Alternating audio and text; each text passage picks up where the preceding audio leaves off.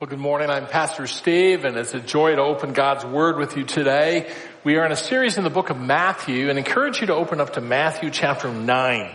Today we will look at verses 18 down through verse 34 of Matthew 9. We've noted this far in our series that Jesus actually has a three-part ministry. He is traveling around preaching. And his message we see in chapter 4, verse 17, repent for the kingdom of heaven is at hand. He is teaching, and we see an example of his teaching in chapters 5 through 7 of the book of Matthew. And he is healing all kinds of diseases and casting out demons. And all of these ministries, his preaching, his teaching, and his healing, aim at one purpose. And that is to show who the Messiah is. That Jesus is the Messiah. And when we use that term Messiah, remember, we're referring to what that Hebrew word means, the anointed one. It goes back, for example, to 2 Samuel chapter 7, where God promises to David that one of his descendants will sit on David's throne forever and ever, and will rule over a kingdom of righteousness. That Messiah, that anointed one, will be known as the Son of God. And Matthew is all about showing that Jesus is that Son of God. He is the Messiah, the Christ. Last week in chapter 9, verses 9 through 17, we saw Israel's spiritual leaders missing the point. They actually missed the purpose for Jesus' ministry because they did not understand that Jesus came to save sinners. And one of the main reasons why they didn't understand that is that they did not understand that they themselves were sinners, that they too needed a Savior. Well, today in verses 18 through 34, we once again are going to see some of Jesus' great miraculous works. We'll see him heal a woman who was suffering from a hemorrhage for 12 years. We'll see Jesus raise a little girl from the dead. We'll see him cast out a demon from a man that will allow that man to once again speak. And we'll see Jesus give sight to two blind men, all showing his authority as the Son of God. We're also going to see some irony, because we will actually see two groups of people. One group will be physically blind, but will have spiritual sight. The other group will be spiritually blind, and they will refuse to see. I'm going to read the verses out loud. You can follow along in your copy of the Bible. And look for those who are physically blind but have spiritual sight. And look at the end for those who are spiritually blind who refuse to see. While he was saying these things to them, a synagogue official came and bowed down before him and said, "My daughter has just died, but come and lay your hand on her and she will live." Jesus got up and began to follow him, and so did his disciples. And a woman who had been suffering from a hemorrhage for 12 years came up behind him and touched the fringe of his cloak, for she was saying to herself, "If only I touch his garment, I will get well." But Jesus, turning and seeing her, said, "Daughter, take courage. Your faith has made you well." At once the woman was made well. When Jesus came into the official's house and saw the flute players and the crowd in noisy disorder, he said, "Leave, for the girl has not died, but is asleep." And they began laughing at him. But when the crowd had been sent out, he entered and took her by the hand, and the girl got up. The news spread throughout all that land. As Jesus went on from there, 2 blind men followed him, crying out, "Have mercy on us, Son of David." When he entered the house, the blind men came up to him, and Jesus said to them, "Do you believe that I am able to do this?" They said to him, "Yes, Lord." Then he touched their eyes, saying, "It shall be done to you according to your faith." And their eyes were opened.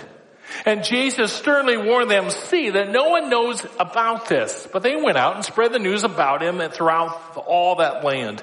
As they were going out, a mute, demon-possessed man was brought to him. After the demon was cast out, the mute man spoke, and the crowds were amazed and were saying, "Nothing like this has ever been seen in Israel." But the Pharisees were saying, "He cast out the demons by the ruler of the demons." 2 types of people. Some physically blind but have spiritual sight. The others spiritually blind who refuse to see. From 1996 to 2005, there was a sitcom made that many in this room would have watched called Everybody Loves Raymond. Ray Romano and Patricia Heaton starred in this long-running series, and during its 7th year, episode 22, there was this episode called Baggage. Oh, it was one of my favorites. In fact, episode 22 of season 7 is the 4th most popular episode of the entire series. In it, Ray and Deborah get home late at night from a long trip. They are so exhausted they cannot even get their suitcase upstairs, so they just enter the house, lay the suitcase down on the landing at the bottom of the stairs, and somehow pull themselves upstairs to go to sleep. The next day, both Raymond and Deborah think it should be the other person's responsibility to take the suitcase upstairs. Raymond thinks, well, she's home all day. She's a stay-at-home mom. She's got plenty of time to take that suitcase upstairs and get all the clothing out and wash it. She's thinking, he's the man. He's strong. He should take responsibility in this house and take that suitcase upstairs. Both of them think the other should do it, so neither of them do it. And for 3 weeks, they walk past the suitcase, refusing to see it. Deborah thinks, well, he's going to have to take it upstairs because most of his clothes are inside of the suitcase. He's going to have to take it upstairs so he has something to wear. Only to realize that he's wearing the clothes that were inside the suitcase. He's been sneaking them out of the suitcase. Makes her really mad, but she refuses to acknowledge that it's there. He refuses to acknowledge that it's there. 3 weeks. Well, she realizes that this is finally going to come to an end because Ray has another trip coming up. He's going to have to get that suitcase upstairs, empty completely out so he can pack for his next trip, only to have him come bounding down the stairs on the morning of his trip with a little plastic grocery sack with his clothes inside. And when she wasn't looking, he sticks a big piece of stinky cheese in the suitcase and leaves on his trip. Great episode. So close to life. 2 people refusing to see. And one of the things that we'll see in this passage today is that there's actually two groups of people, some who are physically blind but have spiritual sight. Others who are spiritually blind who refuse to see. As this passage opens, we see in verses 18 through 33, Jesus once again demonstrating his power and his authority. He has power and authority over death, power and authority over darkness. And some recognize that he is indeed the Messiah. We'll see in verses 18 and 19 and verses 23 through 26 the account of a young girl being raised from the dead. We'll see in verses 20 and 20 through 22 this woman who's been bleeding for 12 years healed instantly. We see in verses 27 through 30 the two blind men who are given sight, and we'll see in verses 32 and 33 this demon-possessed man have his demon cast out so that he once again can speak. All of these showing Jesus' authority over death and darkness. Verse 18 says, when he was saying these things to them, a synagogue official came. Now we know from Mark and from Luke in their gospel records that this man's name is Jairus. We also know from Luke chapter 8 verse 42 that Jairus has a 12-year-old daughter. And here it tells us that Jairus, the synagogue official, came, bowed down before Jesus, and this is what he says. My daughter has just died.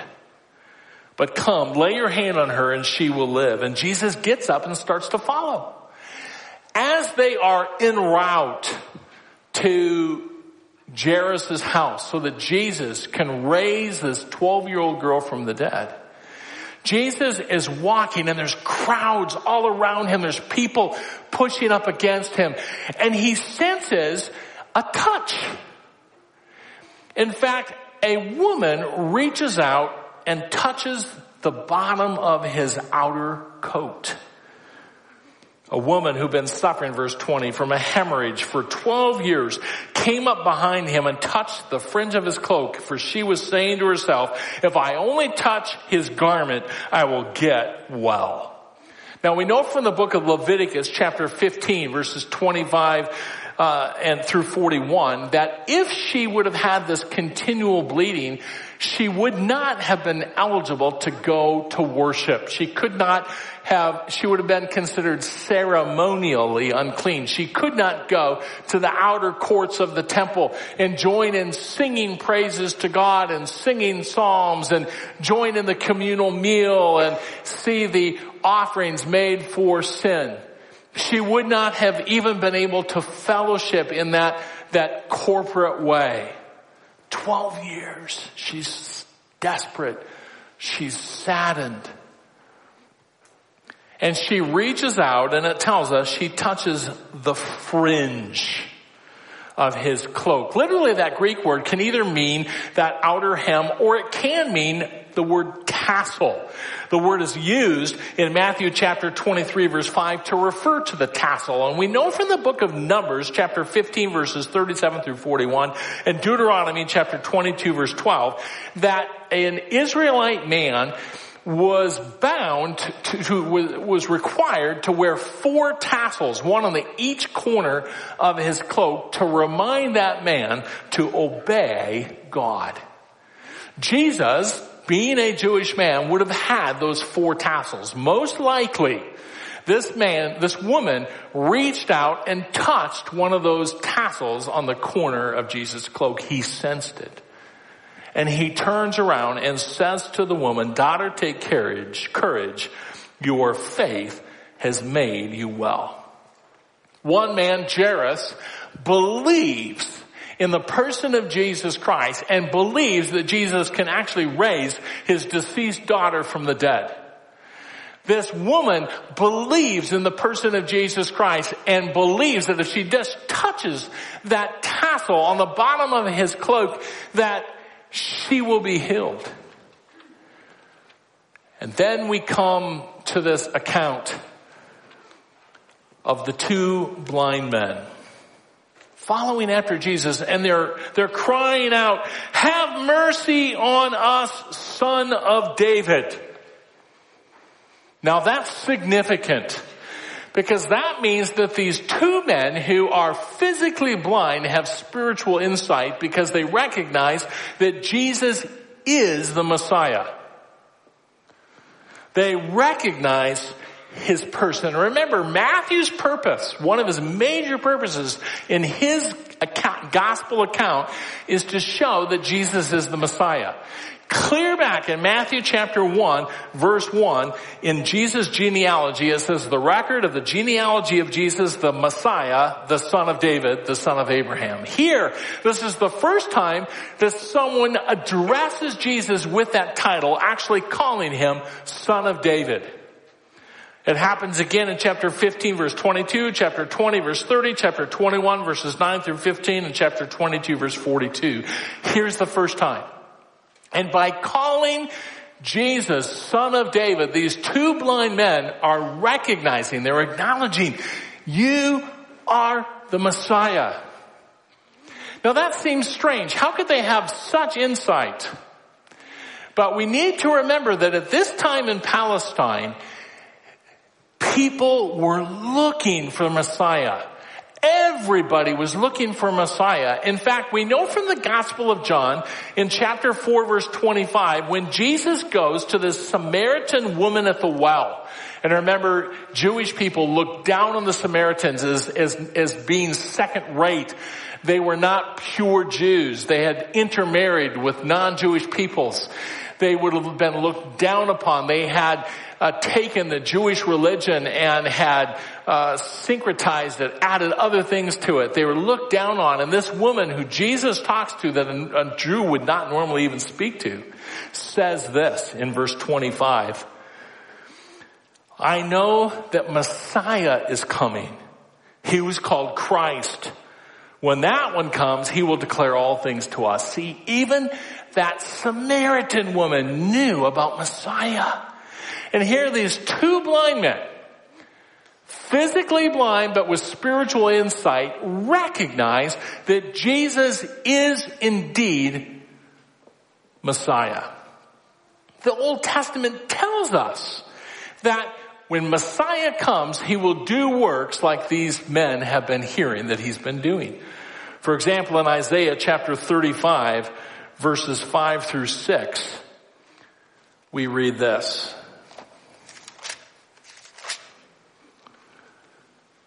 "Then the eyes of the blind will be opened, and the ears of the deaf will be unstopped. The lame will leap like a deer, and the tongue of the mute will shout for joy."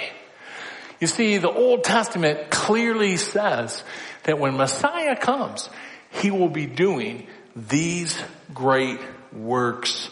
And these two blind men recognize it. In fact, Jesus sees their faith. Jesus recognizes that they are acknowledging that he is Messiah. And so Jesus says to them in verse 28, "Do you believe that I am able to do this?" And they said, "Yes, Lord." Then he touched their eyes, saying, "It shall be done to you according to your faith." And the next verse says their eyes were opened. And Jesus sternly warns them, don't go be talking about this. Remember, Jesus is following the Father's will.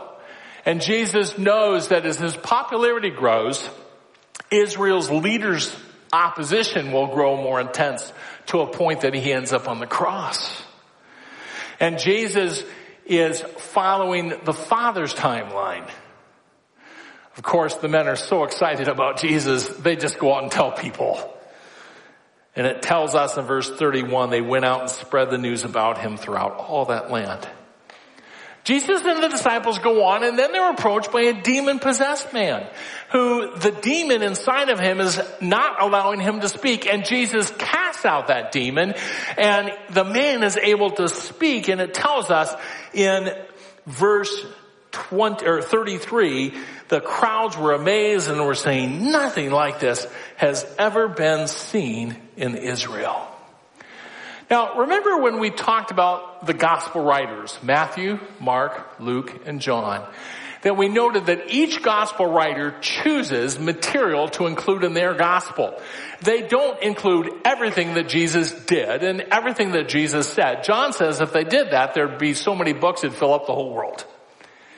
So they include accounts of Jesus for a purpose under the leading of the Spirit of God. It's no mistake that up to this point, Matthew has included the accounts that he has. The blind be given sight, the deaf be given hearing, the demon-possessed having the demons cast out. And one of the main reasons we see Matthew's account and including these miracles is coming up soon in the first part of Matthew 11 when John the Baptist sends a messenger to Jesus asking if he's the Christ. And in verse 2 of John 11 we read this. Now when John, while in prison, heard of the works of Christ, he sent word by his disciples and said to him, "Are you the expected one?" Meaning, are you the Messiah? "Or shall we look for someone else?" Jesus answered and said to them, "Go and report to John what you hear and see. The blind receive sight, the lame walk, the lepers are cleansed, and the deaf hear. The dead are raised up, and the poor have the gospel preached to them, and blessed is he who does not take offense at me." You see, all of these miracles that Jesus has been doing are proving that he is Messiah, the Son of God, the Christ.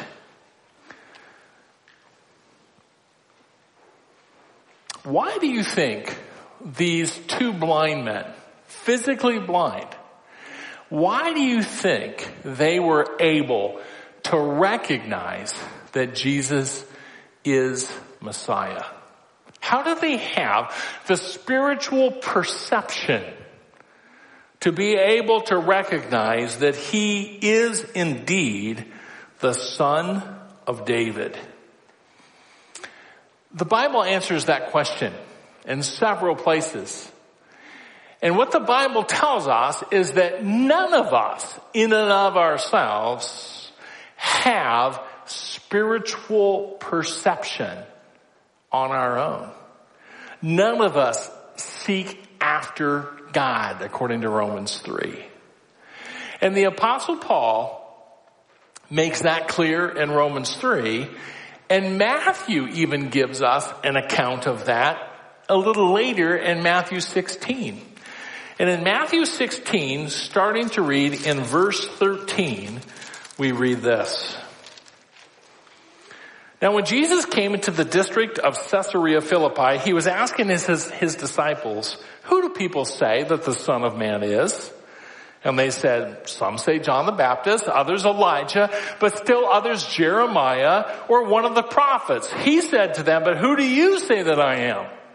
Simon Peter answered, "You are the Christ, the Son of the living God." And Jesus said to him, "Blessed are you, Simon Bar-Jonah, because flesh and blood did not reveal this to you, but my Father who is in heaven." You see, in order for someone to have spiritual perception, God gives it. We know from the Gospel of John in chapter 16, verse 8, that one of the ministries of the Holy Spirit is to do God's work in people's hearts and minds so that they can understand who Jesus is and our need for Jesus. And in John chapter 16, verse 8, it says, "And he," referring to the Holy Spirit, "when he comes, he will convict the world concerning sin and righteousness and judgment." You see, it's the Spirit of God that does a work and did a work in my heart. If you are here and you've put your trust in Jesus Christ, he did a work in your heart. He helps people see that we're sinners. He helps people see that I cannot do enough good things to somehow earn merit with God. He helps people see and understand that Jesus is God, that Jesus died on the cross to pay for all of our sin and rose again from the dead. It's the Spirit of God that does that work. There is no room for spiritual pride on the part of a Christian. There's no place for us to say, well, at least I was smart enough to put my faith in Jesus. No, none of us would have put our faith in Jesus apart from God showing us who Jesus is. God, in His mercy and His grace, brings conviction by His Spirit to the hearts of people.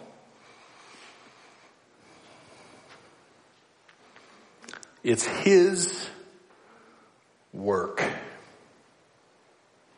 You know, what's interesting as we look at these different categories of miracles here. Notice that every person who has this spiritual insight is hurting. They're hurting. Jairus' 12-year-old daughter has just passed away. This woman has had this bleeding for 12 years. Hasn't been able to fellowship with the rest of the congregation. The two men who called Jesus Son of David are physically blind. Everyone here is hurting. And there are times when God will bring hurting people into your life. And when that happens, it's important for us to have our antennae up.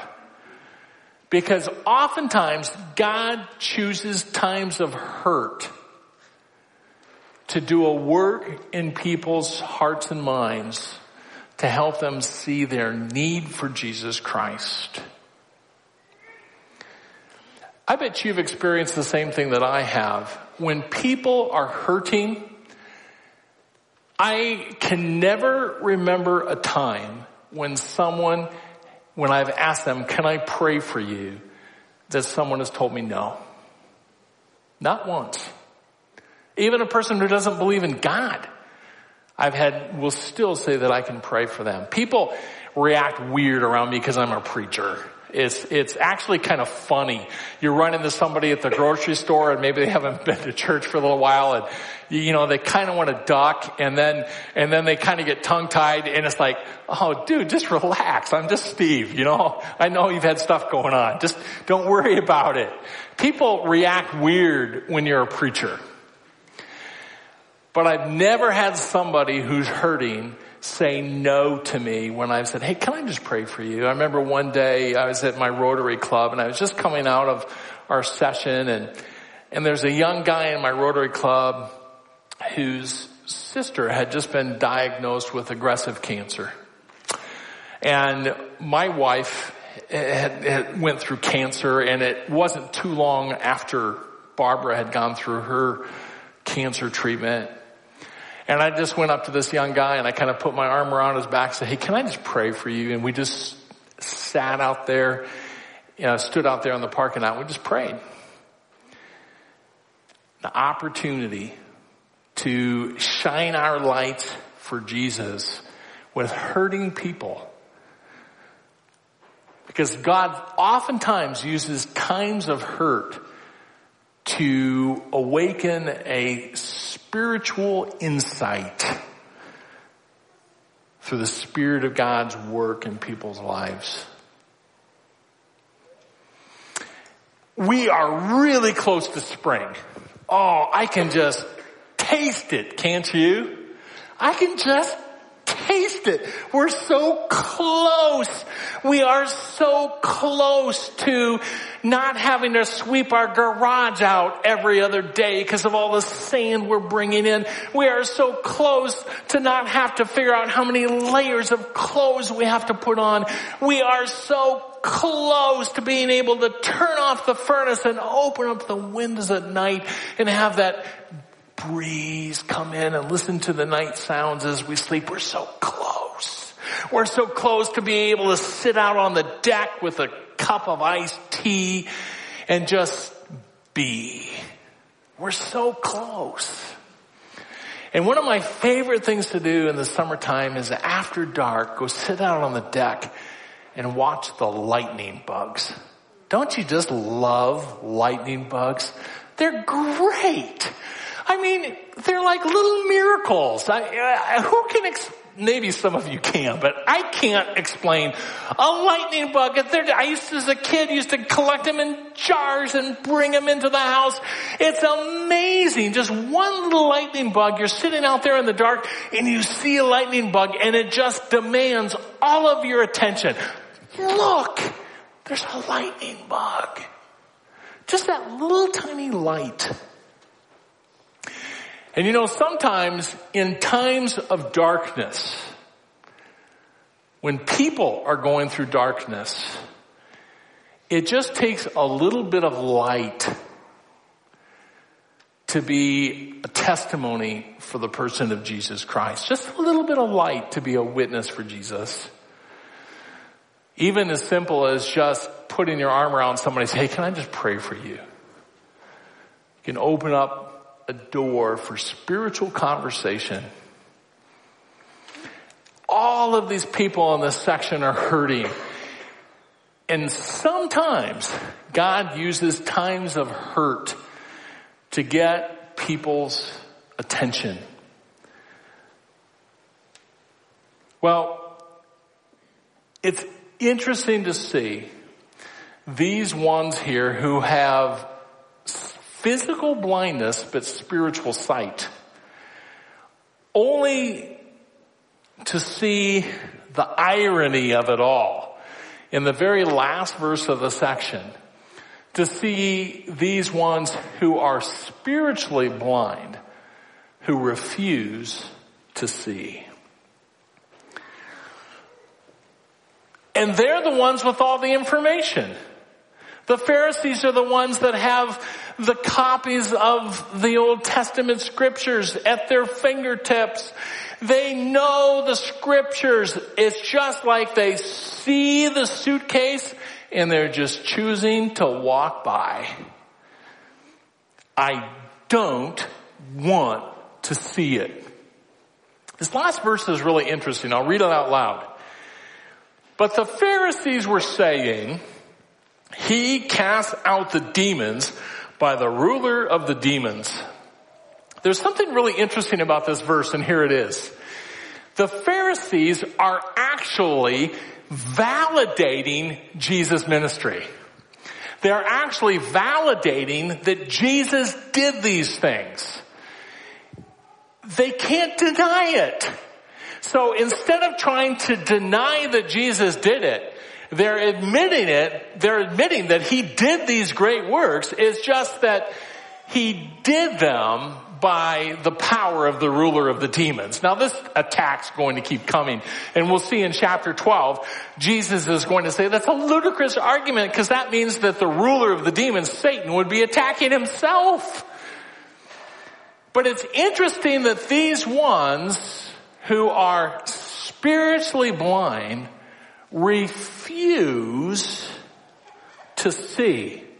And in their refusal, they actually affirm that Jesus did these things. We've been having a little debate at our house about cookies. It's a good thing to debate. About a week and a half ago, one of the grocery stores in town had all of their Oreos on sale for $1 a package. Now that's a deal. And my wife said, we have to get to the store because we've got to buy Oreos, quote unquote, because the kids are coming home. Let's blame it on the adult kids. The kids are coming home. We've got to go buy Oreos. They're $1 a package. Do you know how many varieties of Oreos there are right now? There's a ton. I bet there's 8 or 10 different choices in the Oreo aisle. $1 each. Now, I had to add some verbiage into this conversation, and so my premise statement is, Barbara, it is impossible to have a store-bought cookie that's even close to the quality and the taste and enjoyment of a homemade cookie. We don't need those store-bought cookies. Let's just make cookies. It's impossible to have a store-bought cookie as good as yours. which I still think is true, but we still bought the Oreos. Now, there's one exception to my argument, and that is the infamous Fig Newton. I like Fig Newtons.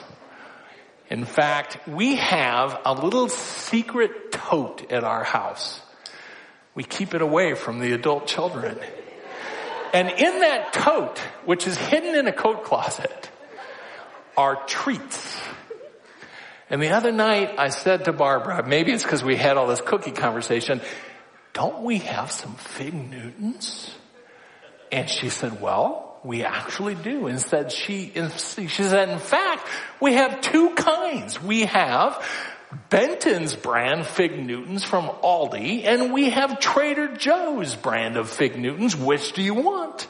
And I said, well, let's take the package that has the closest date on it. That's rational, right? So she comes down, and to our horror, the Benton's Fig Newtons had actually expired recently. So, not to be ever accused of wastefulness, I decided to take it upon myself to try to consume them quickly. So, I grabbed a small stack of Fig Newtons and proceeded to consume them out of a sense of family duty and fiscal responsibility. After I'd eaten the aforementioned stack of Fig Newtons, I decided to look at the nutritional information on the back of the box. Big mistake. Do you know that in just these Fig Newtons are little, just 2 little tiny Fig Newtons, there are 20 grams of carbs in just 2 Fig Newtons? I did not want to know that, and fortunately I did my eating early. Because I really didn't want to see that. I really didn't want to know. Even though it was right there, I chose to push that information away. And these Pharisees, who are physically able to see but spiritually blind, are pushing away the information about the Messiah. They are choosing not to see. Now, why is that? If God, by His Holy Spirit, does a work in our lives so that we can see our need for the Savior, how is it then that someone can remain spiritually blind? Is that God's fault? No way. Because the Bible teaches that people choose to push away the knowledge of God. People choose to walk by that spiritual suitcase. And we see that clearly spelled out for us in the book of Romans, chapter 1, verses 16 and following. Paul says this, I'm not ashamed of the gospel, for it's the power of God for salvation to everyone who believes, to the Jew first and also to the Greek. For in it the righteousness of God is revealed from faith to faith, as it is written, but the righteous man shall live by faith. For the wrath of God is revealed from heaven against all ungodliness and unrighteousness of men who suppress the truth in unrighteousness, because that which is known about God is evident within them, for God made it evident to them.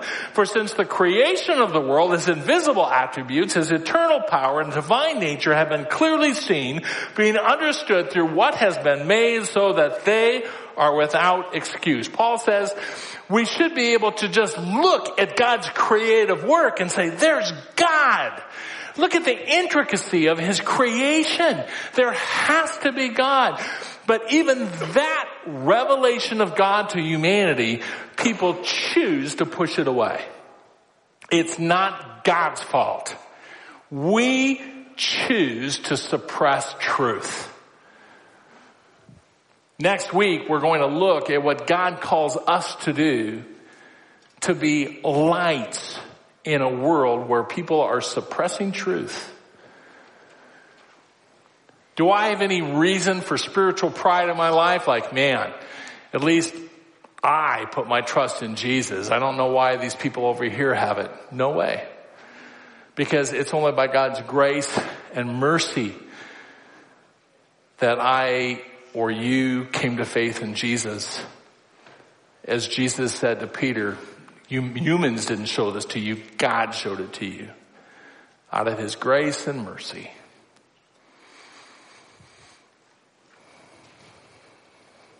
Isn't it interesting that the physically blind have spiritual sight and the spiritually blind refuse to see?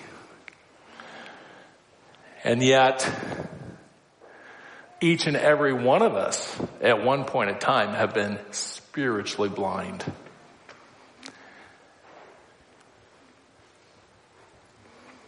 It's important for us to keep our antennae up because sometimes God chooses those times of hurt and pain as opportunities for us to shine our light for Jesus so that people can see Jesus and understand what Jesus has done by dying on the cross for us. You may be here today and you're not sure if you're right with God or not.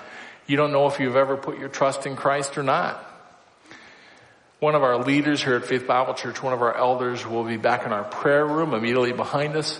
And we've got some material we'd love to put in your hands, or maybe you want to get it for a friend to give to them, where you can just take out your Bible and look up passages of Scripture that show you how you can be right with God. Jesus shows his power over death and darkness. But at the moment, there may be people in your web of relationship who are spiritually blind. Next week we'll talk about God's call on you and God's call on me to bring light to those who are currently spiritually blind. Father, we thank you for your grace and your mercy and your love in giving us a Savior, Jesus, who revealed you in himself. We thank you for the joy of knowing that our sin is forgiven through faith in the person of Jesus Christ, the Son of God. We pray this in Jesus' name. Amen.